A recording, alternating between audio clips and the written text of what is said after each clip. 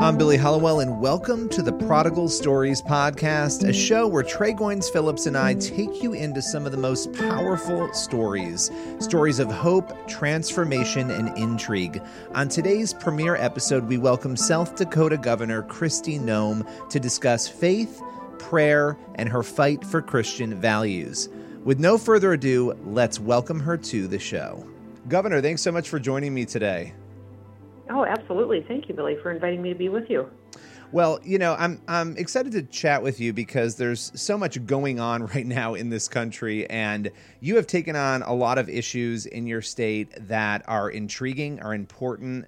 And one of those issues, a few months back, you had late last year spoken about having a moment of silence in schools. And this is something I've written on quite a bit. Can you talk a little bit about that? It got a lot of heat, and we'll talk about what happened after. But what was the initial purpose of having that moment of silence? You know, I think that it was a discussion necessary to have in our public school systems. And it was just it was a bill I brought to my legislature that would have allowed them to have a moment of silence every day, that gave the students an opportunity to reflect, pray, meditate, have a moment where they found a purpose and how they were going to approach their day, and to encourage that. I think with everything that's going on in the world, our freedom of religion is incredibly important. We saw from state to state people lose their freedoms from the different leadership that was in place, and protecting that and making sure that people understand that our public school systems should be a place where those freedoms are protected as well was important to me. So, I have been, over the last 10 years, just constantly surprised by the amount of people that think that religion and prayer cannot be in our schools, and that is what our Constitution and founders intended, which is not true whatsoever. And if you truly, speak to them about the purpose of it, it was that our religion could not be unduly burdened by the government, was the protections that were put in place by our founders, and that the interpretation that many times has been used for an agenda is wrong.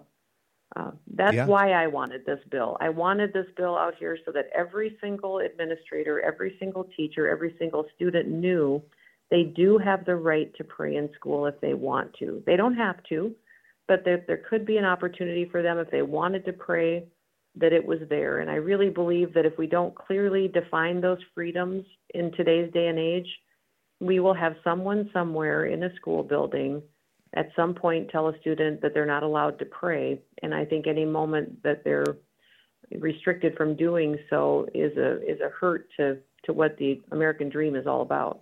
Well, and let's talk about the numbers. I mean, you're talking about the freedoms, which are essential. I mean, that's the cornerstone of this. But, and I've written on this, and you've seen what I've written on it. We have tons of data. It doesn't take a rocket scientist to see that people are struggling. They are detached. Young people in particular right now, more than ever, we're seeing suicides. We're seeing, all of these things skyrocketing.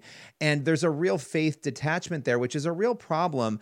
And so the more we move away from that, we're seeing these cultural issues happen. But what I found so fascinating about the pushback on this moment of silence, you just said it yourself, you don't have to pray. You can use that moment of silence to do whatever you want to do, but taking that time to center yourself before the day begins, it's something that benefits everyone. And yet so many people were saying, you're forcing prayer on people, which is not at all what that was about. What was shocking to me was to see the bill get shot down by Republicans, right, in the House. Mm-hmm. I don't know if you want to speak to that at all, and maybe what the future of this, if there is one, still holds.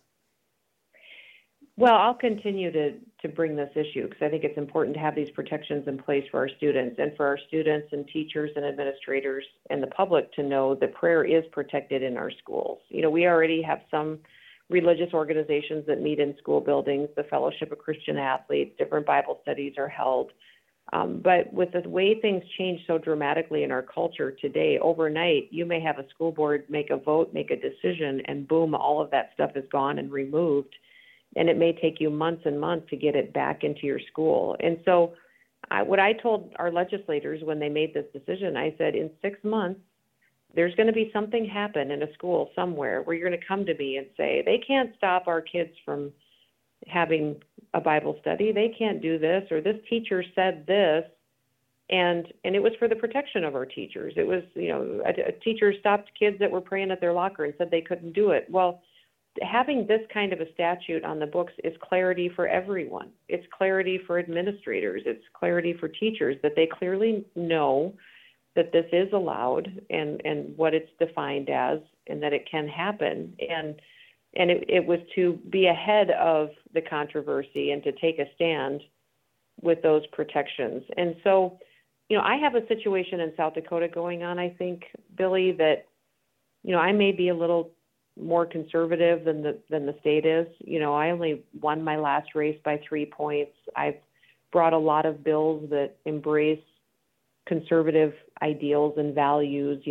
Prayer in schools isn't the only one. I've, signed constitutional carry was my first bill when I became governor, which the previous governor had vetoed a couple of different times. I've been very proactive on pro-life issues and gone to bat defending innocent life. We've done a lot of protections of freedoms and banning CRT from our universities. So these are all, very important bills and legislation to bring. I've got potentially some Republicans that don't embrace that kind of conservatism, don't embrace some of that, and some of them necessarily because South Dakota's been such a example to the nation, that have found that if they oppose me, they can get a lot of national attention for themselves and their own political future, and pretend they know that there's definitely a few of them that is the idea as well. They want to run for Congress, they want to run for U.S. Senate. This is a good way to get themselves in the news. But I would say being on the wrong side of God and protecting prayer in schools and the freedom in this country is not the side you want to be on. Well, and I have to ask you, because you just said a number of important things, a willingness to push forward with values that you believe are true and that comport with your faith, even in light of the fact that some of your fellow lawmakers and maybe even some citizens in the state may be a little less conservative. Is it a challenge? Are there ever moments because of politics where it doesn't seem that way based on what you're saying, but where you find yourself saying, or at least wrestling with, well, gosh, should I pull back from that because it's going to hurt me? Or do you kind of just plug forward with what you feel God is calling you to do? No, it is hard because my spirit is not one to be in conflict. I hate conflict, and it's so strange. My family says all the time that it's interesting I ended up in this job, because if you look at the political arena right now, it's hard on me. So I think that, but I also know I have to live with myself, and I have to be okay with the person that I am and who I told the voters I was. When I campaigned, I talked about these things and said I would do them. So keeping my word to them is more important than necessarily disagreeing with other people that are in elected office. And what I've always said was wonderful about South Dakota was we can have civil debate here. We can agree, disagree, and then go vote and come back to fight again if we don't get the votes we need to make something happen. That changed this year. I probably saw the most dysfunctional legislature that we've had in the history of the state this year. And it was because of several reasons. I think very poor leadership on the House side that allowed for dysfunction and actually thrived on it. But, this was the first year ever that South Dakota refused to give a hearing to a bill. Every bill has always gotten a hearing, and this year on the House side, we saw them fail to introduce a bill that I brought forward, and it was a heartbeat bill. It was a bill to protect life. So in South Dakota, most people think, boy, that's a conservative state. It's a no-brainer and easy to do conservative things there. It's not necessarily when these are the things that are getting fought and pushed back on by Republicans. There's many days I feel like I'm in bizarro world because I think I can't believe I'm arguing with Republicans over this. The moment of silence is just so crazy to me because it seems like such a not benign in a negative, it's a benign thing. It doesn't hurt anybody. It actually helps people. It gives people that ability. And even if you were an atheist, the thought of giving kids a second to breathe and think, the fact that they pushed back on that, it is a little bit of a bizarro world.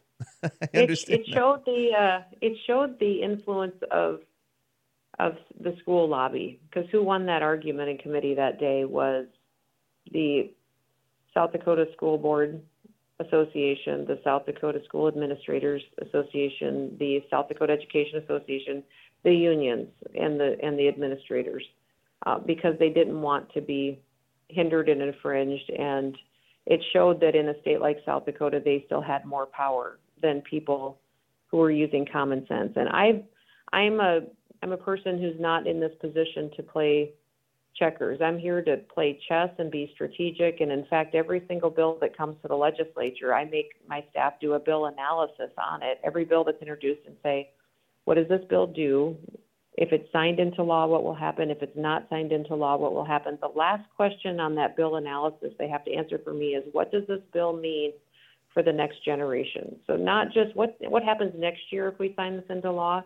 It's, what does this mean 10, 15, 20 years from now? What does it do to our kids? And what's the long-term consequences of that? And I think that's an important question to be asking every time we're in session passing new laws, is that we have that vision for where we're going, and that also be proactive on stuff. We can see where this culture is going. We as leaders should be proactive and try to anticipate what will be the next battle and be strategically in front of it, protecting our freedoms before it's on the line where we've already lost them. And that was the whole point of the Moment of Silence bill.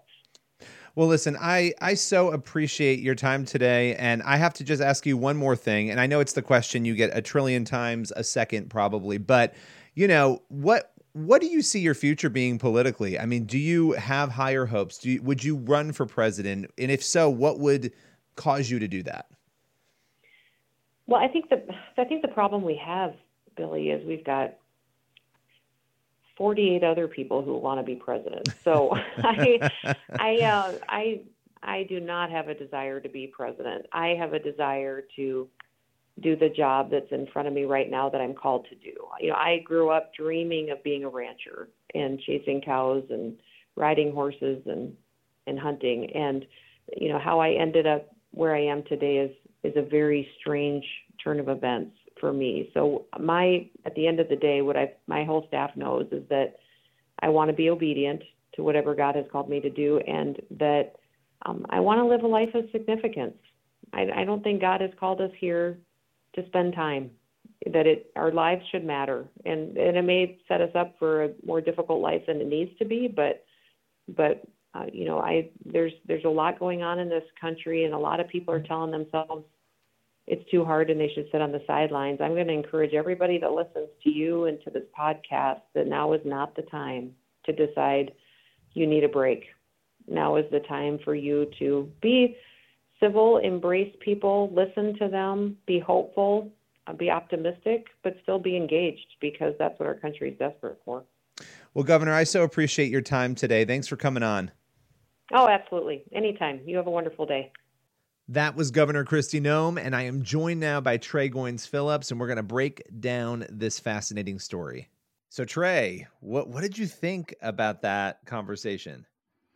Well, first, it's great to have Governor Noem on our very first podcast. We're finally getting this going, so I'm excited about that. But two, I was just encouraged by how authentic she seemed. Like, she seems to be a genuine believer, someone who is a Christian and is willing to stand by her convictions, even saying, "Hey, look, I know that I'm not even popular with some Republicans. I'm too conservative for them, or maybe even too Christian in some senses for them." And look, you can't know 100% anyone's heart, and I don't want to sound like I'm wearing rose-colored glasses, but it just seems like Noem is authentically following in the direction that she feels God is leading her, and I think that's encouraging.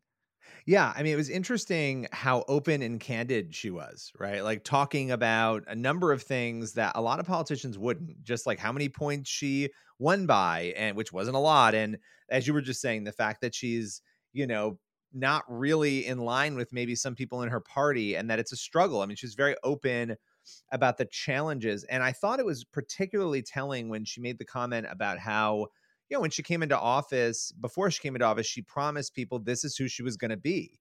And whether or not that was more conservative than they wanted, she came in and she's doing what they expected of her to do. That's what she campaigned on. And so, look, a politician's a politician, but I found her to be really way more candid than I've probably heard most politicians in office be. Yes. No, absolutely. I completely agree with that. And two, I think it's interesting whenever you see somebody who's willing to call out some of their own. Particularly, she called it like Bizarro World, the response that she's gotten to her bill about a moment of silence in the classroom. I think it's interesting to see, because this hasn't gotten them much attention because it's the Dakotas, and nobody pays a ton of attention. Unfortunately, because they're small states or they're big states, but they have small populations. So it's interesting to hear just a little bit of some of the infighting that's going on in South Dakota, and her willingness to stand up to it. Yeah, I mean, I do agree with her, obviously, on that bill. I mean, I find it very Yeah. bizarre. Like, what are you afraid of? If it's if it's a moment of silence before the school day and you're not a Christian, or even if you're an atheist, then you just collect yourself. You do whatever you want during that time. So it is strange, and it's particularly strange that it was her own party. And I really love the fact that she was openly, again, and this would be something I would say whether it was a Democrat or a Republican, that she was openly willing to kind of take that on, and calling it Bizarro World just sort of was the icing on the cake of the candid nature of that conversation. But what is your take on that, the Bible piece? Because she doesn't seem willing to let it die. It sounded to me like she was going to bring it back up. I think that speaks to maybe some of her own personal beliefs and her conviction. One, I think it's great that she's not going to let it die, that she feels strongly about this. She feels convicted about it, and she's going to keep fighting for it. But I think it's kind of true to form. It's true to who she said she was when she first got into politics. She said during y'all's conversation that she had no intention of ever being in politics, much less ever being governor. She wanted to be a rancher. So when she got into politics, she said, look, this is who I am. Like you said at the beginning of your comments, this is who I am, and I'm going to stand by what I believe. And I think this is evidence of her actually, feet to the fire, sticking to her convictions. And I think that's laudable when anybody is willing, Republican, Democrat, I don't care, is willing to say, this is what I believe. This is where I'm convictionally feeling called to go. And I'm going to stick by it no matter the oncoming that I take. So I think that's commendable. It is. And I think a lot of people, to your point, they're afraid to be open. Like they want to win again. They want to make Right. sure that they look strong. And sometimes there's strength in just being honest about where you are. Right. And I do love getting a chance in our position.